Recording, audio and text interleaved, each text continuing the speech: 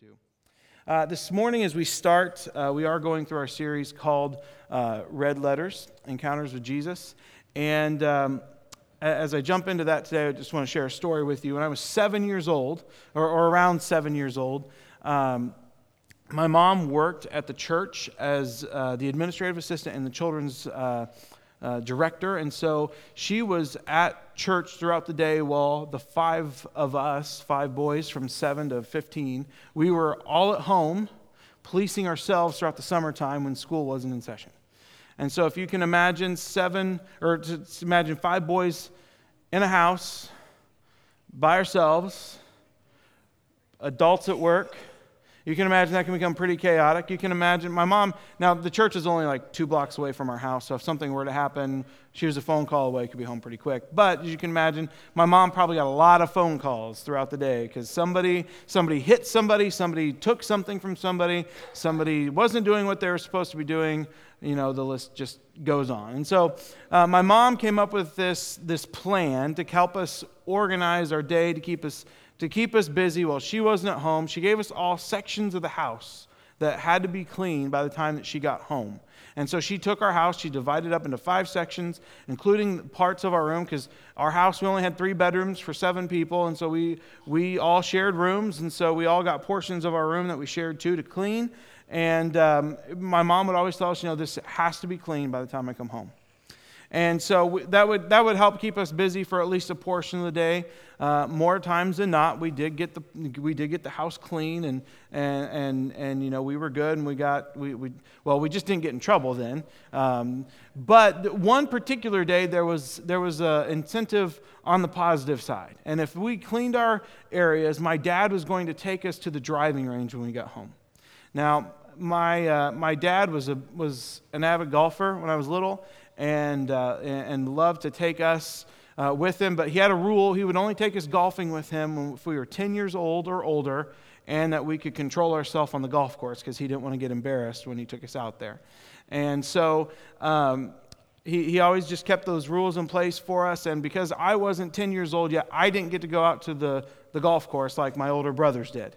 But I had golf clubs, and I would just go out in the yard and hit wiffle balls with them and do all this kind of stuff just to imagine that I was playing golf like my dad was, like my older brothers were.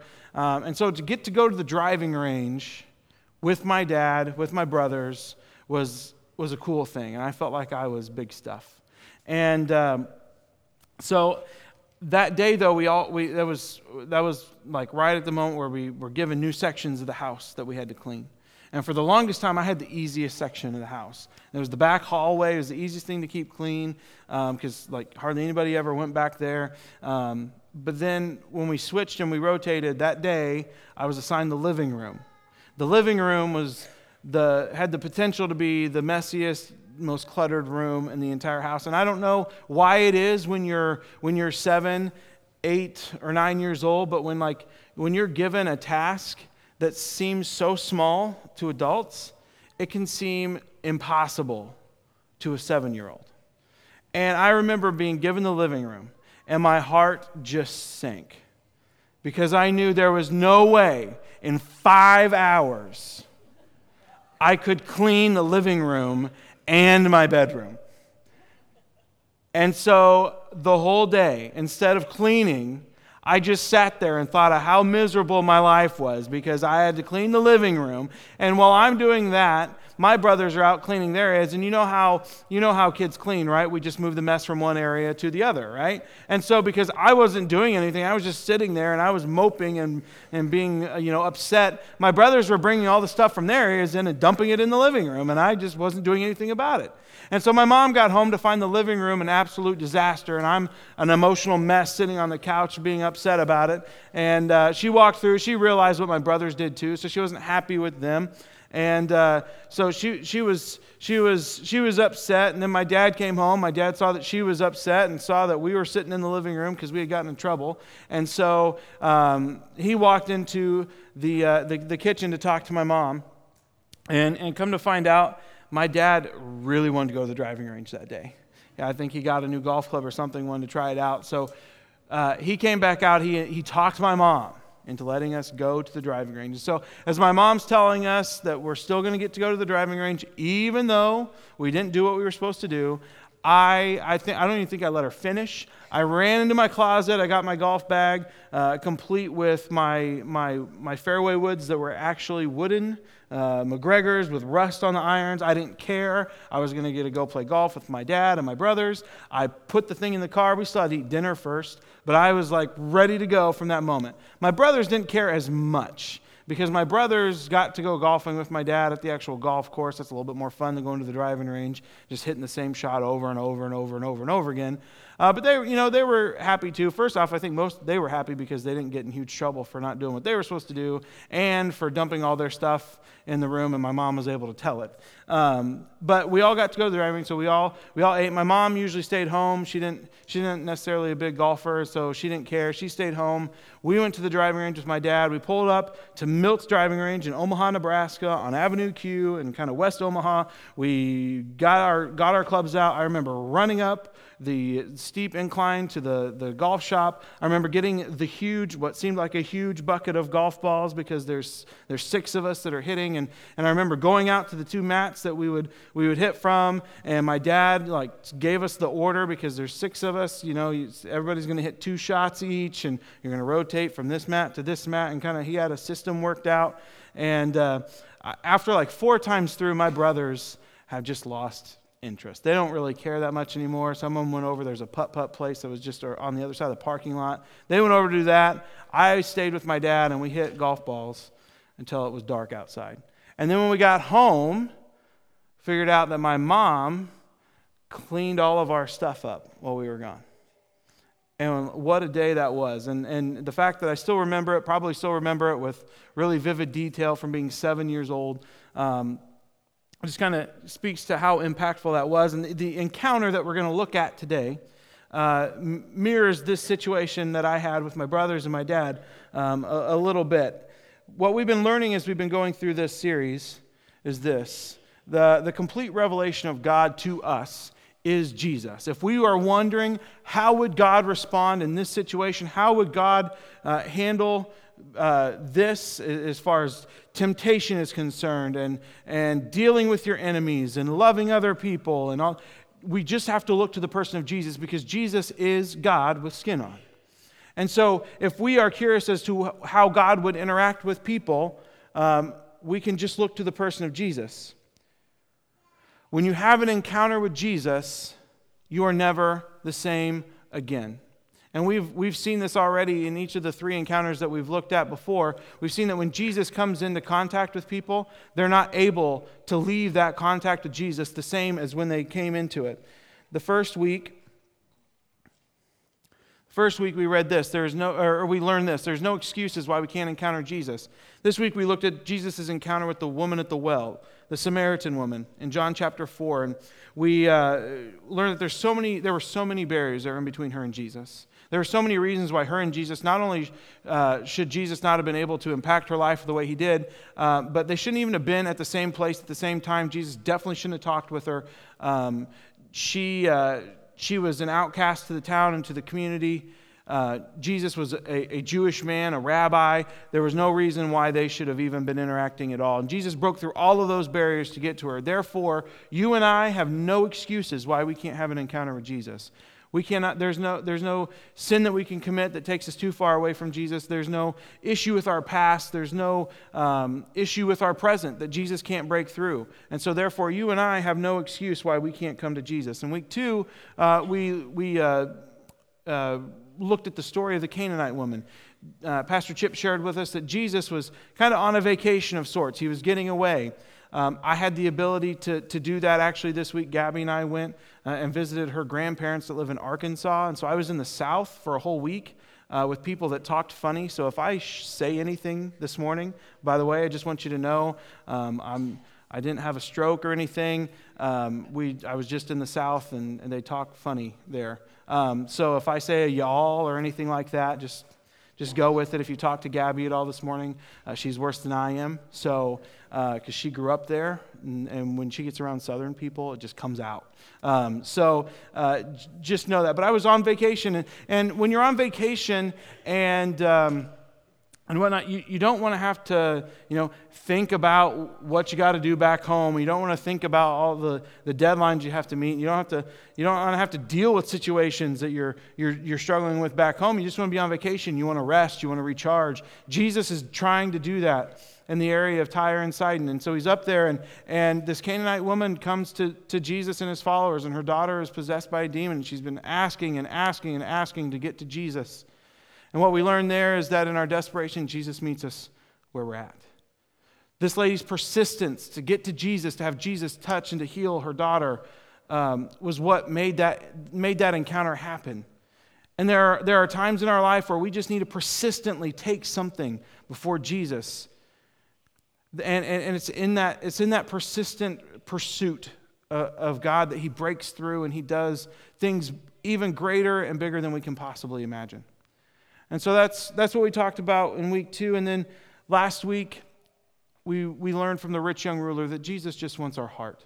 When we have an encounter with Jesus, all he's looking for is to have our heart, to be the number one thing in our life, to be the most important thing to us. And unfortunately, we also learned from the rich young ruler that we have the choice to make that happen in our life or to not. And the rich young ruler was told by Jesus that what he had to give away was his money, because his money was the most important thing in his life. And he had to embrace Jesus and make him the most important thing. And the rich young ruler just could not bring himself to give up his money. And so it's a choice for you and for me when we encounter Jesus to choose to follow him or not. And all he wants from us is our heart. There's probably a good chance that rich young man could have stayed rich. He could have stayed a ruler over the synagogue or whatever he was ruling over at that time. But he never gave Jesus the opportunity, because see, once we give something over to Jesus, he doesn't want us to be miserable. He doesn't want us to live a life of just sheer pain and unenjoyment. Jesus wants us to be fulfilled. He wants us to live the best life we possibly can live. And so most often when we hand things over to Jesus, he hands them back, but he just wants to make sure that we're willing to give it up in the first place. And so that was the rich young ruler. This week when I was getting ready for this sermon, I read this. Jesus was more than expected. He did not neatly fit into categories of those who encountered him. He was always someone more, someone who called for more from those he encountered. He was more than Joseph's son. He was the fulfillment of prophecies. He was more than a master rabbi. He had the authority of God. He was more than a fiery reformer. He brought reform by healing, by caring, and by bringing good news to the down and the out. When we encounter Jesus, we learn this. He is more than enough for whatever we're experiencing, for whatever we're going through in life. Jesus is more than enough, and it just takes one encounter with Jesus to be completely changed. This morning, the passage that we're going to look at is found in Luke chapter 7. And we're going to read through it, and then I'm going to kind of go through a few points to consider. And I'm going to read it. It's going to be up here on the screen. I invite you to follow along. Notes are also in the Bible app as well if you want to go through it on there. But starting in Luke chapter 7, verse 36, we read this. When one of the Pharisees invited Jesus to have dinner with him, he went to the Pharisee's house and reclined at the table.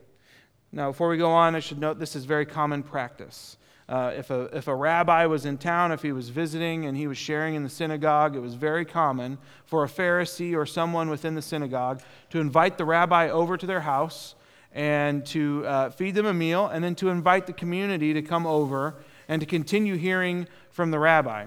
It's kind of like if Pastor Chip was preaching and he reached his allotment of time, and instead of staying here and listening to the rest, somebody said, you know what, Pastor Chip, why don't you come over to my house? We'll invite everybody else over. We can all eat while we listen to the rest of what you have to say, right? Some of you guys will be on board for that, right? Sometimes. But they did. They invited, and their houses were kind of open. When the rabbis would come over, they would recline at the table. People would literally line all the walls in the house just to hear what the rabbi would have to say. Then usually the Pharisees or other people around could ask the rabbi questions, and they would answer, and it just kind of turned into this like all-day affair. It was not a slow meal that they would eat. It was very deliberate. They would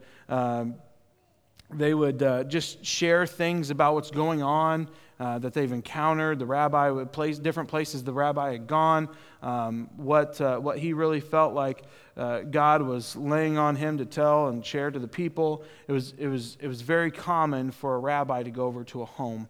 And so this is what is happening here with Jesus. He's still in Galilee. Jesus is just still kicking off his ministry. He's called his disciples, but he has not come down to Jerusalem yet. He's still in Galilee, experiencing his ministry there. And this Pharisee invites Jesus over after he shared at their synagogue. A woman in that town who lived a sinful life learned that Jesus was eating at the Pharisee's house. So she came there with an alabaster jar of perfume. Now, it should be noted that everybody was invited to the Pharisee's house. Rich, poor, middle class, lower class. If you were sick, they didn't want you around them. They didn't want you to touch them. However, you could even come closer to Jesus that moment than you could anywhere else. However, if you were somebody who was sinful, and by the way, depending on what version you're reading, sometimes they call this woman the immoral woman. The whole town knows that she's a sinner, and because the whole town knows that she's a sinner, because Luke knows that she's a sinner, and he writes about it, it's most likely that this woman was a prostitute. And prostitution is one of the sins that the Pharisees look down on the most.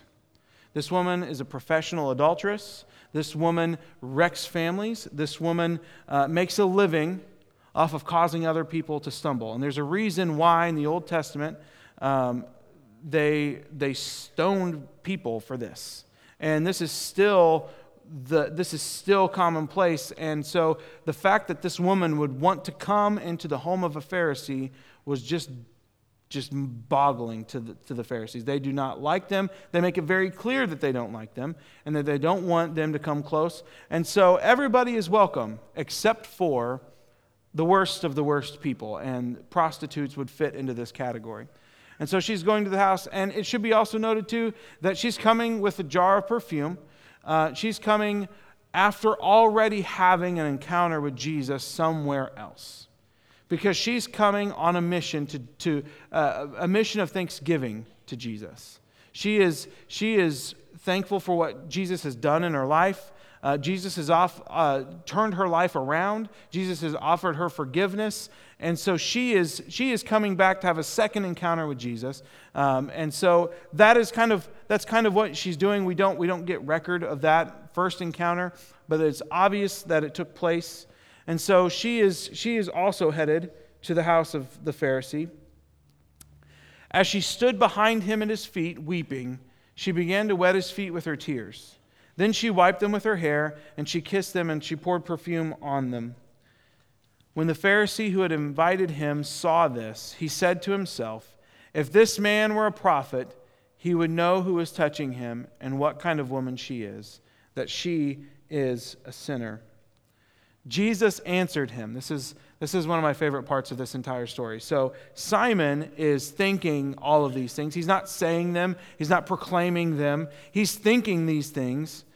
And Jesus just answers him out loud because he knows what's going on. Jesus answers him, "Simon, I have something to tell you." "Tell me, teacher," he said. "Two people owed money to a certain moneylender. One owed him 500 denarii and the other 50. Neither of them had the money to pay him back, so he forgave the debts of both." Now, the word "forgave" here, the Greek word, the root of it is grace. And what Jesus is implying in telling this story is that this certain moneylender, it's not just that he had loaned money to these two individuals, and then by saying he forgave them, they no longer owe him money. He's a moneylender, and he actually is the middleman to a transaction that they had. They needed money to pay somebody else, and so he gave the money to somebody else, or he gave the two men the money, and the two men still owed somebody else that money. And so this money lender is actually saying, you know what? Don't pay the other person back. I will pay them for you. If you've ever had the opportunity to either read C.S. Lewis's books, The Chronicles of Narnia, or you've seen the movies, you know there's this certain interaction that takes place with Aslan and Edmund and the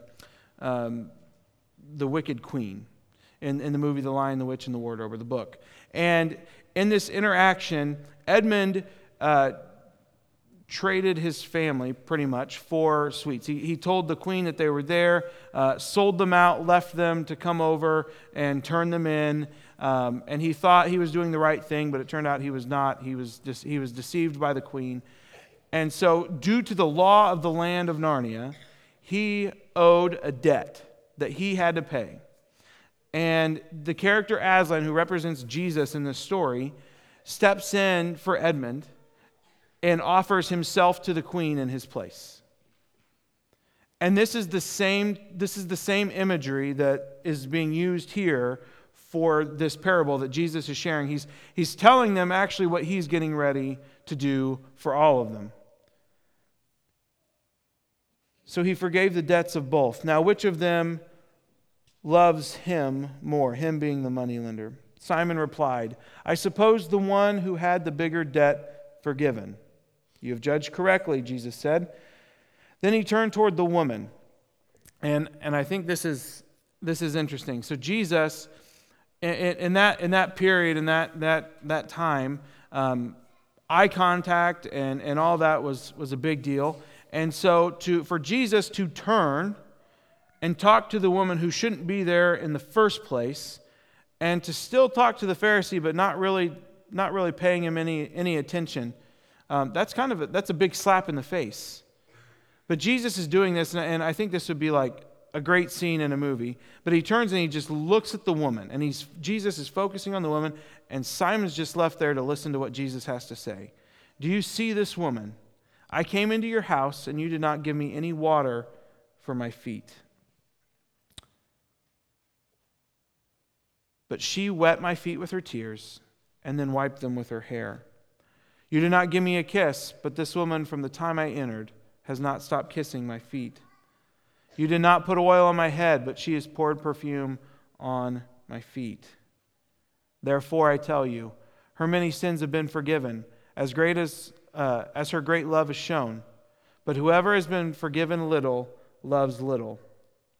Then Jesus said to her, your sins are forgiven. The other guests began to say among themselves, who is this who even forgives sins? Jesus said to the woman, your faith has saved you. Go in peace.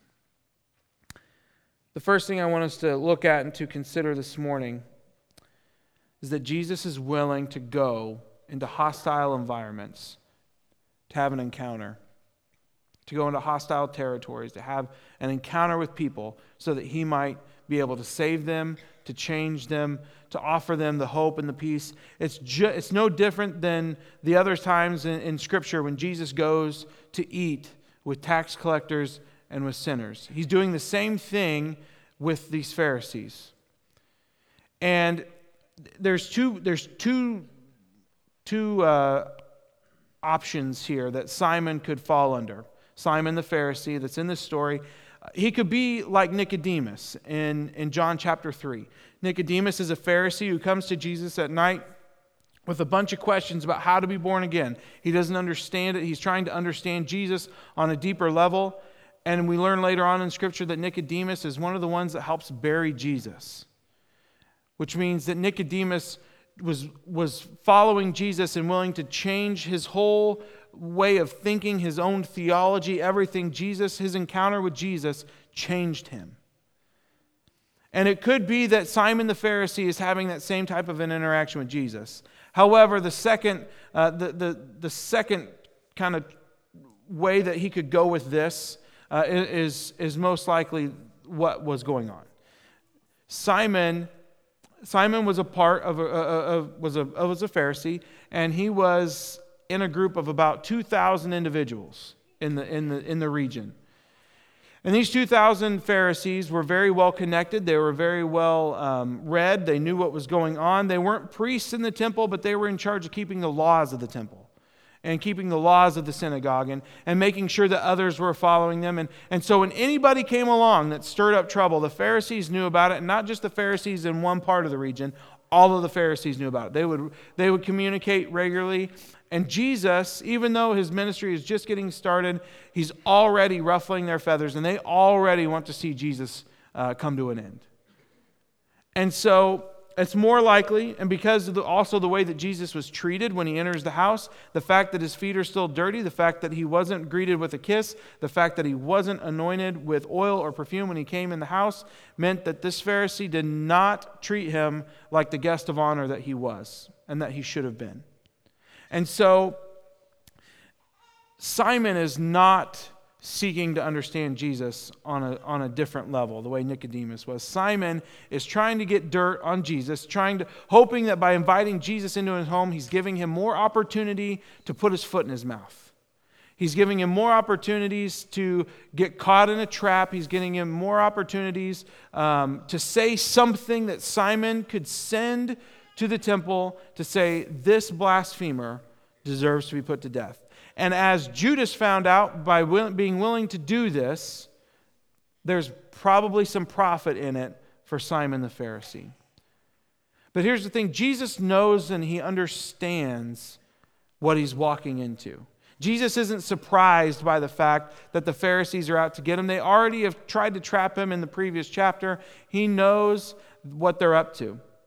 The Pharisees have already accused Jesus of being a blasphemer. They're frustrated with him because John the Baptist endorsed him and has been lifting Jesus up to his followers and to his disciples. And they already really don't like John the Baptist because he said some awful things about the Pharisees. So most likely Simon is trying to trap Jesus, and he's probably placed people in the audience throughout the house so that there's nowhere that Jesus can go and talk to somebody where that conversation can't be understood and things can't be jotted down and things can't be passed on. And so Jesus is even willing to walk into a trap, to have an encounter with somebody to try to save them. And there are people in our lives who are in some dark places, that are in some enemy territory, that are in some hostile places, that Jesus can go and penetrate and change them. And how often have we written people off? Well, they're hopeless where they are. Or there's nothing that can be done. Like, they've chosen that path, they're going down that road. Maybe it's a family member, maybe it's a friend. I mean, we probably all know somebody who's been affected by substance abuse and other things that it just seems like there's no hope for them. But Jesus, just like we talked about with the woman at the well, Jesus can break through any barrier and he can go into any dark place and have an encounter and change somebody's life. And that's what he's doing in the house of Simon the Pharisee. The next thing that we want to look at today is that our judgment of sins are skewed. We all do this. Simon the Pharisee definitely did this, but we all do this. We kind of rank sin, don't we? Like, well, I lied here, did this thing here, but that's not nearly as bad as, what somebody else did. Just like when I was growing up, Mom, I didn't clean this area of the house, but it's definitely cleaner than their area of the house, right? We all do this. We rank sins. The Pharisees hated people who committed sexual sin. And that was the worst thing that somebody could possibly do in their eyes. Being a thief wasn't nearly as bad. Being a murderer wasn't as bad. Being a deceiver wasn't as bad. But what this woman was doing within their community was basically unforgivable. They did not want her around. They didn't want her a part of their gatherings. They didn't feel like she should be accepted anywhere within their body, within their community. And Jesus comes in and he talks to the Pharisee, and quickly we see Jesus do what Jesus tends to always do. He flips everything upside down. And he said, you know what? This woman who you don't want here, this woman who you're frustrated, I'm even willing to let come and touch me and to wash my feet and to anoint me. Her sins may be many, but they've been forgiven. Really, if Jesus is coming and he's coming into a hostile territory and he's wanting to have encounters and he's wanting to save people, often when we read that story, we automatically think he's there to save the woman. But the woman's already been saved. He's there to talk to, as Paul tells us, the worst of all sinners. In 1 Timothy chapter 1, verse 15, we read this. And this is Paul. He's talking to Timothy and he's saying, here is a trustworthy saying that deserves full acceptance. Christ Jesus came into the world to save sinners, of whom I am the worst. Why was Paul the worst sinner? Because he was a Pharisee. And I don't mean to rag on the Pharisees. In fact, one of the commentaries that I read this week said, honestly, the Pharisees and Jesus had a ton in common. But this is the issue with the Pharisees. Have you ever noticed the people who have the least to fix often don't fix the things they need to do? In this story, this woman had so many things that Jesus had to forgive her for, that she's overcome with emotion that Jesus has even considered her and talked to her. But she's forgiven. Jesus is at this house to deal with the person who has just the little stuff to fix. And it's often the self-righteous that have the hardest time realizing that they need help. Unfortunately for you and for me, often when we read this story, we can find that we maybe have more in common with Simon than we do with the woman who's been forgiven.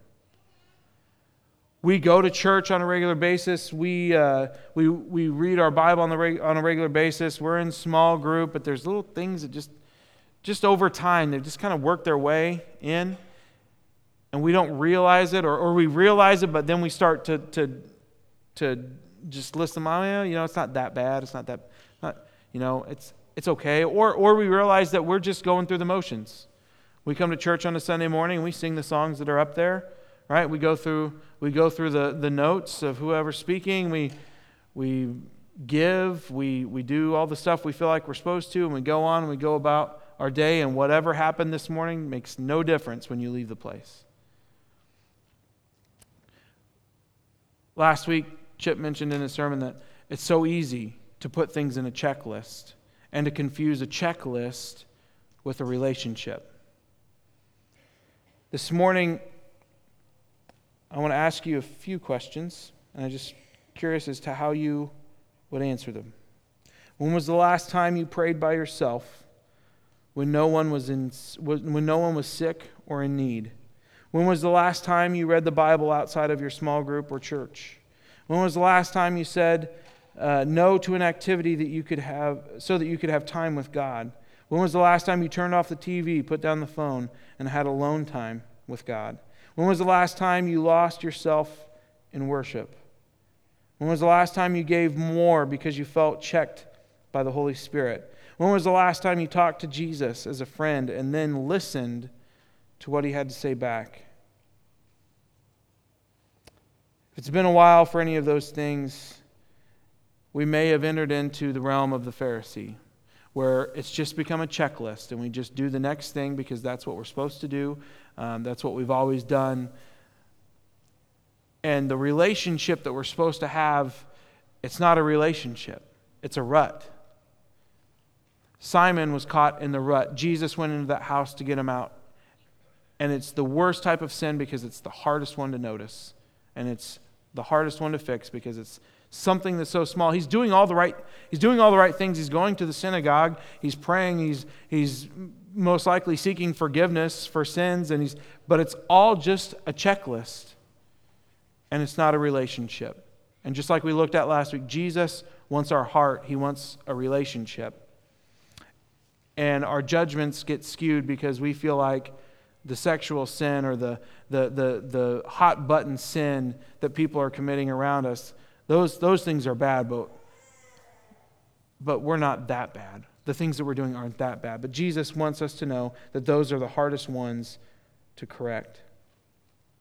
Next, don't hold back when Jesus sets you free.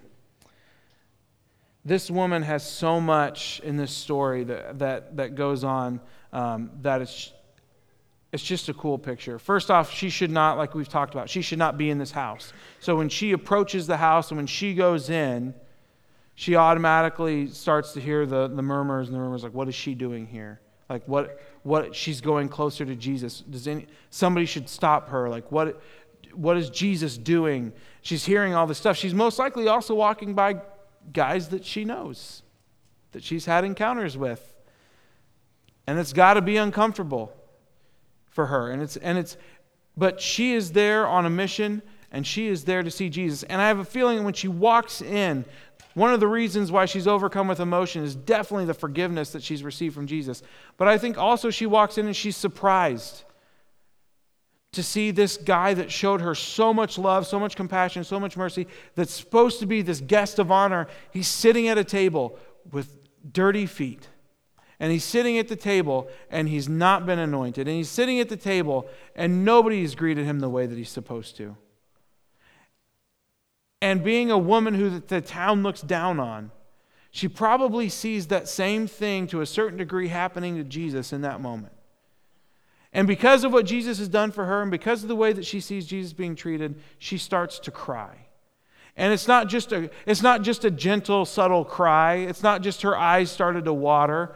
The term that in Greek that's used there is she literally rained water from her eyes onto Jesus' feet. And then she goes on to wipe his feet with her hair. And this may be one of the most egregious things that she does, because in their law, that day and time, a husband could divorce his wife if she let her hair down in public. So what she's doing, she let her hair down and she's wiping somebody's feet with them, which wiping feet was one of the lowest things you can do. That's why Jesus, when he wiped the disciples' feet, that was such a thing that the disciples resisted. Because it was such a low thing. It was such a low position for Jesus to be in. And so here's this woman who's already considered low by her society. She should not be there. She's already making a scene by crying. Now she's wiping Jesus' feet. And then when she gets done, she kisses them. And it's not just like a subtle peck or a kiss. The word that's used there is the word that's used later on in Luke when Luke is writing about the father who sees the prodigal son coming home, and he runs out on the road and he kisses him and he hugs him. And that's the terminology, that's the description that's used here with this kiss that the woman gives his feet. She is making a scene. And she doesn't care one bit whatsoever. And then she takes her alabaster jar. Now here's the thing you got to understand about this woman. She's a prostitute. She is now losing her way of making money. And she's going to take the most valuable possession that she has. This jar of perfume probably equals about 2 to 3 years' wages. And she's taking that, she's breaking it open, and she's pouring it on Jesus' feet. Conventional wisdom would tell you, if you don't have a way of making money anymore and you're a woman in that society, there's a reason why Jesus directs people to take care of the orphans and the widows. And that's because they don't have a father to provide for them or a husband to provide for them. It was needed in that society. That's how everything was arranged. This woman has nothing now. Because of her first encounter with Jesus, she's given up that whole way of life. She should hold on to her money, but she's literally pouring it on Jesus' feet. And why is she doing all this? Why is she making a scene? Why is she in a place where she shouldn't be? It's because Jesus set her free and she didn't care about anything else. When was the last time that you could say that about yourself? Jesus set me free and I don't care how it appears to anybody else. We live in a culture that wants to suppress especially Christianity, but religious beliefs in general, like they just keep that, it's a private thing, right? That's what society wants to tell you. Like, don't bring it out in public, do that at home, that you be you, but you be you at home. Like, don't have it rub off on anybody else. Don't try to bring your Bible in here and read it. Don't try to convert people. Don't try to talk to people. It's a private thing. And what we learn from this woman is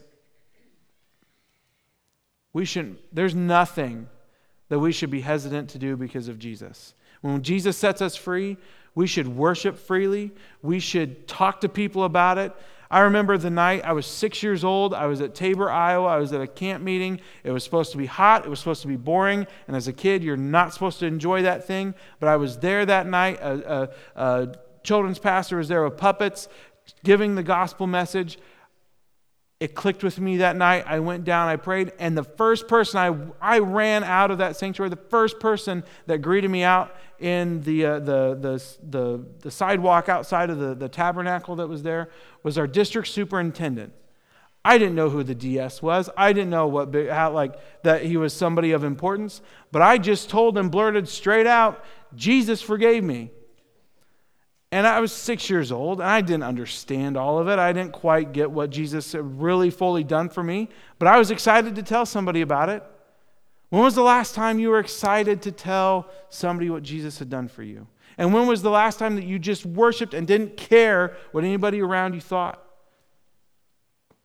Sometimes we're so surprised, we feel like, we don't want to make a scene. We don't want to be the person that nobody wants to sit by and worship because they're all over the place, and or they're crying and emotional all the time. We give sometimes, especially amongst guys, we give people a hard time about crying and showing emotion. There should be no thing that holds us back from us telling God how thankful we are for the forgiveness that He's given. And if it's been a long time since that initial moment where God forgave you, I hope that you can remember and you can go back and you can think on just the freedom that you received then. And I hope it's still just as fresh with you now as it was the moment that it happened. And I hope that when Jesus sets you free, that you don't hold anything back. The last thing I want us to consider tonight, or this morning, is this. Responding to an encounter with Jesus leads to peace. Now, in all reality, in this story, this woman was going to receive anything but peace. Just because Jesus forgave her sins and she got this new spiritual beginning, she still had to live in the consequences of the life that she had before. The whole town knew that she was a prostitute. The whole town knew that she was like I said earlier, the professional adulteress, the wrecker of homes. She was going to have to live amongst that and deal with that. Just like the woman at the well had to go to the well at noon, and because the other women in the community wouldn't want to be around her. She's still going to have to deal with the lies and the rumors and the murmurs when she walks in places that they feel like she shouldn't be. Jesus, though, gives her something that's extremely valuable, and that is peace. And it's a peace that as we look in Philippians 4:7, and the peace of God which transcends all understanding will guard your hearts and your minds in Christ Jesus. It's a peace that we can't even comprehend. It's a peace that we're in the midst of those moments where we're frustrated, where we're mad, where we don't understand why stuff is going on. It's a peace that still allows us to keep our cool.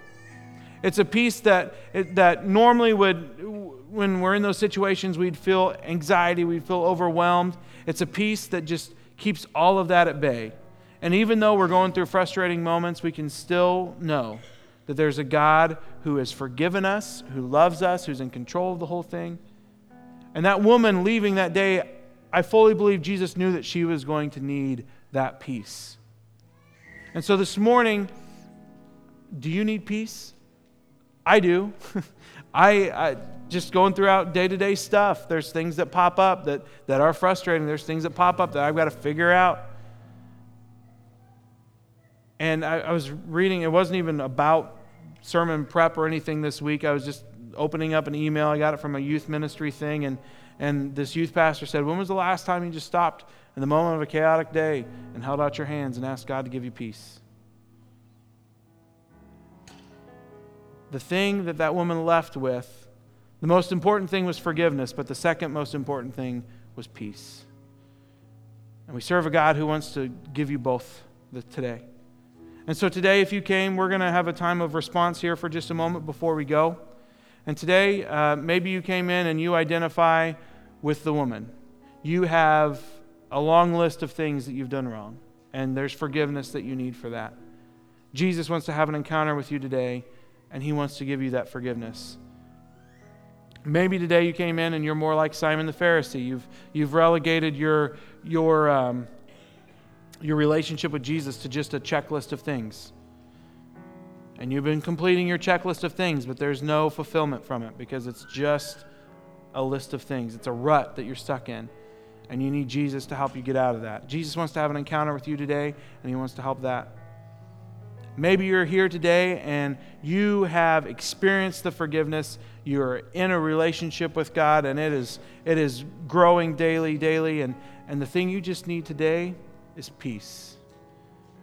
The peace that Jesus left with that woman is the same peace that He can give you today. And all you have to do, like we've talked about, just being persistent and asking Jesus for it. And He'll provide it. Stand with us this morning, and as we sing, know the altars are open if you want to come forward and do that. If you want to just stay in your seat, if you want to pray with somebody, however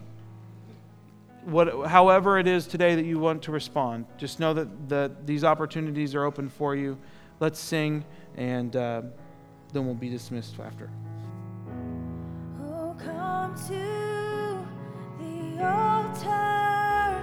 The Father's arms are open wide. Forgiveness was bought with the precious blood of Jesus Christ.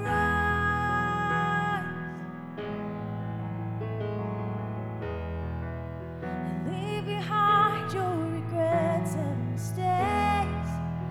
Come today, there's no reason to wait. Jesus is calling. Bring your sorrows and trade them for joy. From the ashes a new life is born.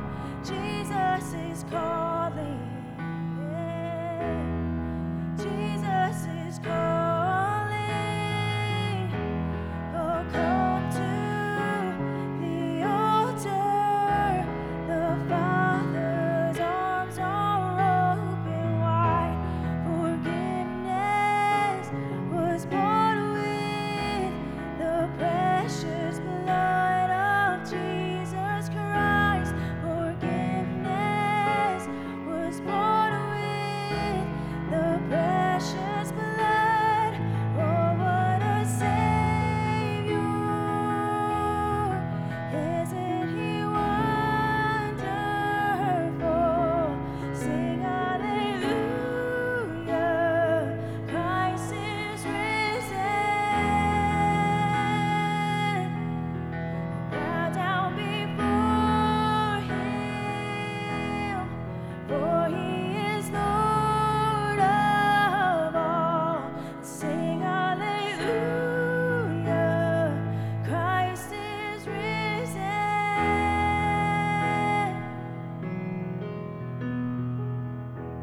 Oh, come to the altar.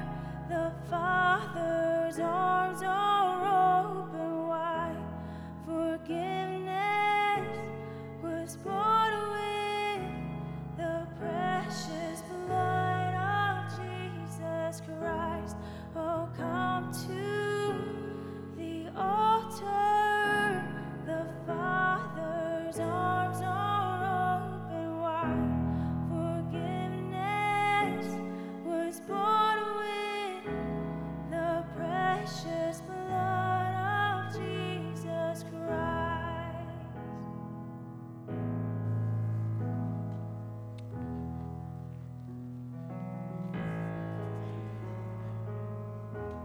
God, we thank You that You're a God who forgives. And not only just do You forgive, You take it a step further and You give us peace. And it's a peace that passes all understanding, that we can't comprehend. in a moment where we should be frustrated, where we should lose our temper, in the moments where we should just be beside ourselves, full of anxiety and fear. Your peace is there and it draws near. God, thank you that you're a God who doesn't just leave us in our dark places, that you're willing to go into those places to find us. God, I just pray for anybody here this morning that identifies with any one of the characters from the story, any of the areas that they found themselves in, that you would be close to them, that you would bring forgiveness, that you would bring peace.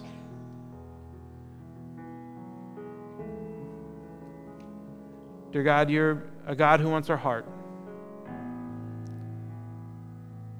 Dear God, today I just pray that we would be willing to give that we would be willing to receive that forgiveness, that we would be willing to embrace you as this woman did, not to care about what's around us, who's around us, what does this look like. We're not ashamed of the gospel this morning. We thank you for that. God, I pray that you would go with us throughout this week. I pray you'd be with all the interactions that we have. I pray that we would be agents of that forgiveness and that truth and that peace in this world that we live in. And dear God, when culture tells us to keep it tame, to keep it quiet, to keep it personal, may we erupt with joyful praise for who you are, for what you've done for us. And it's in your name that we pray. Amen. Thank you. You are dismissed.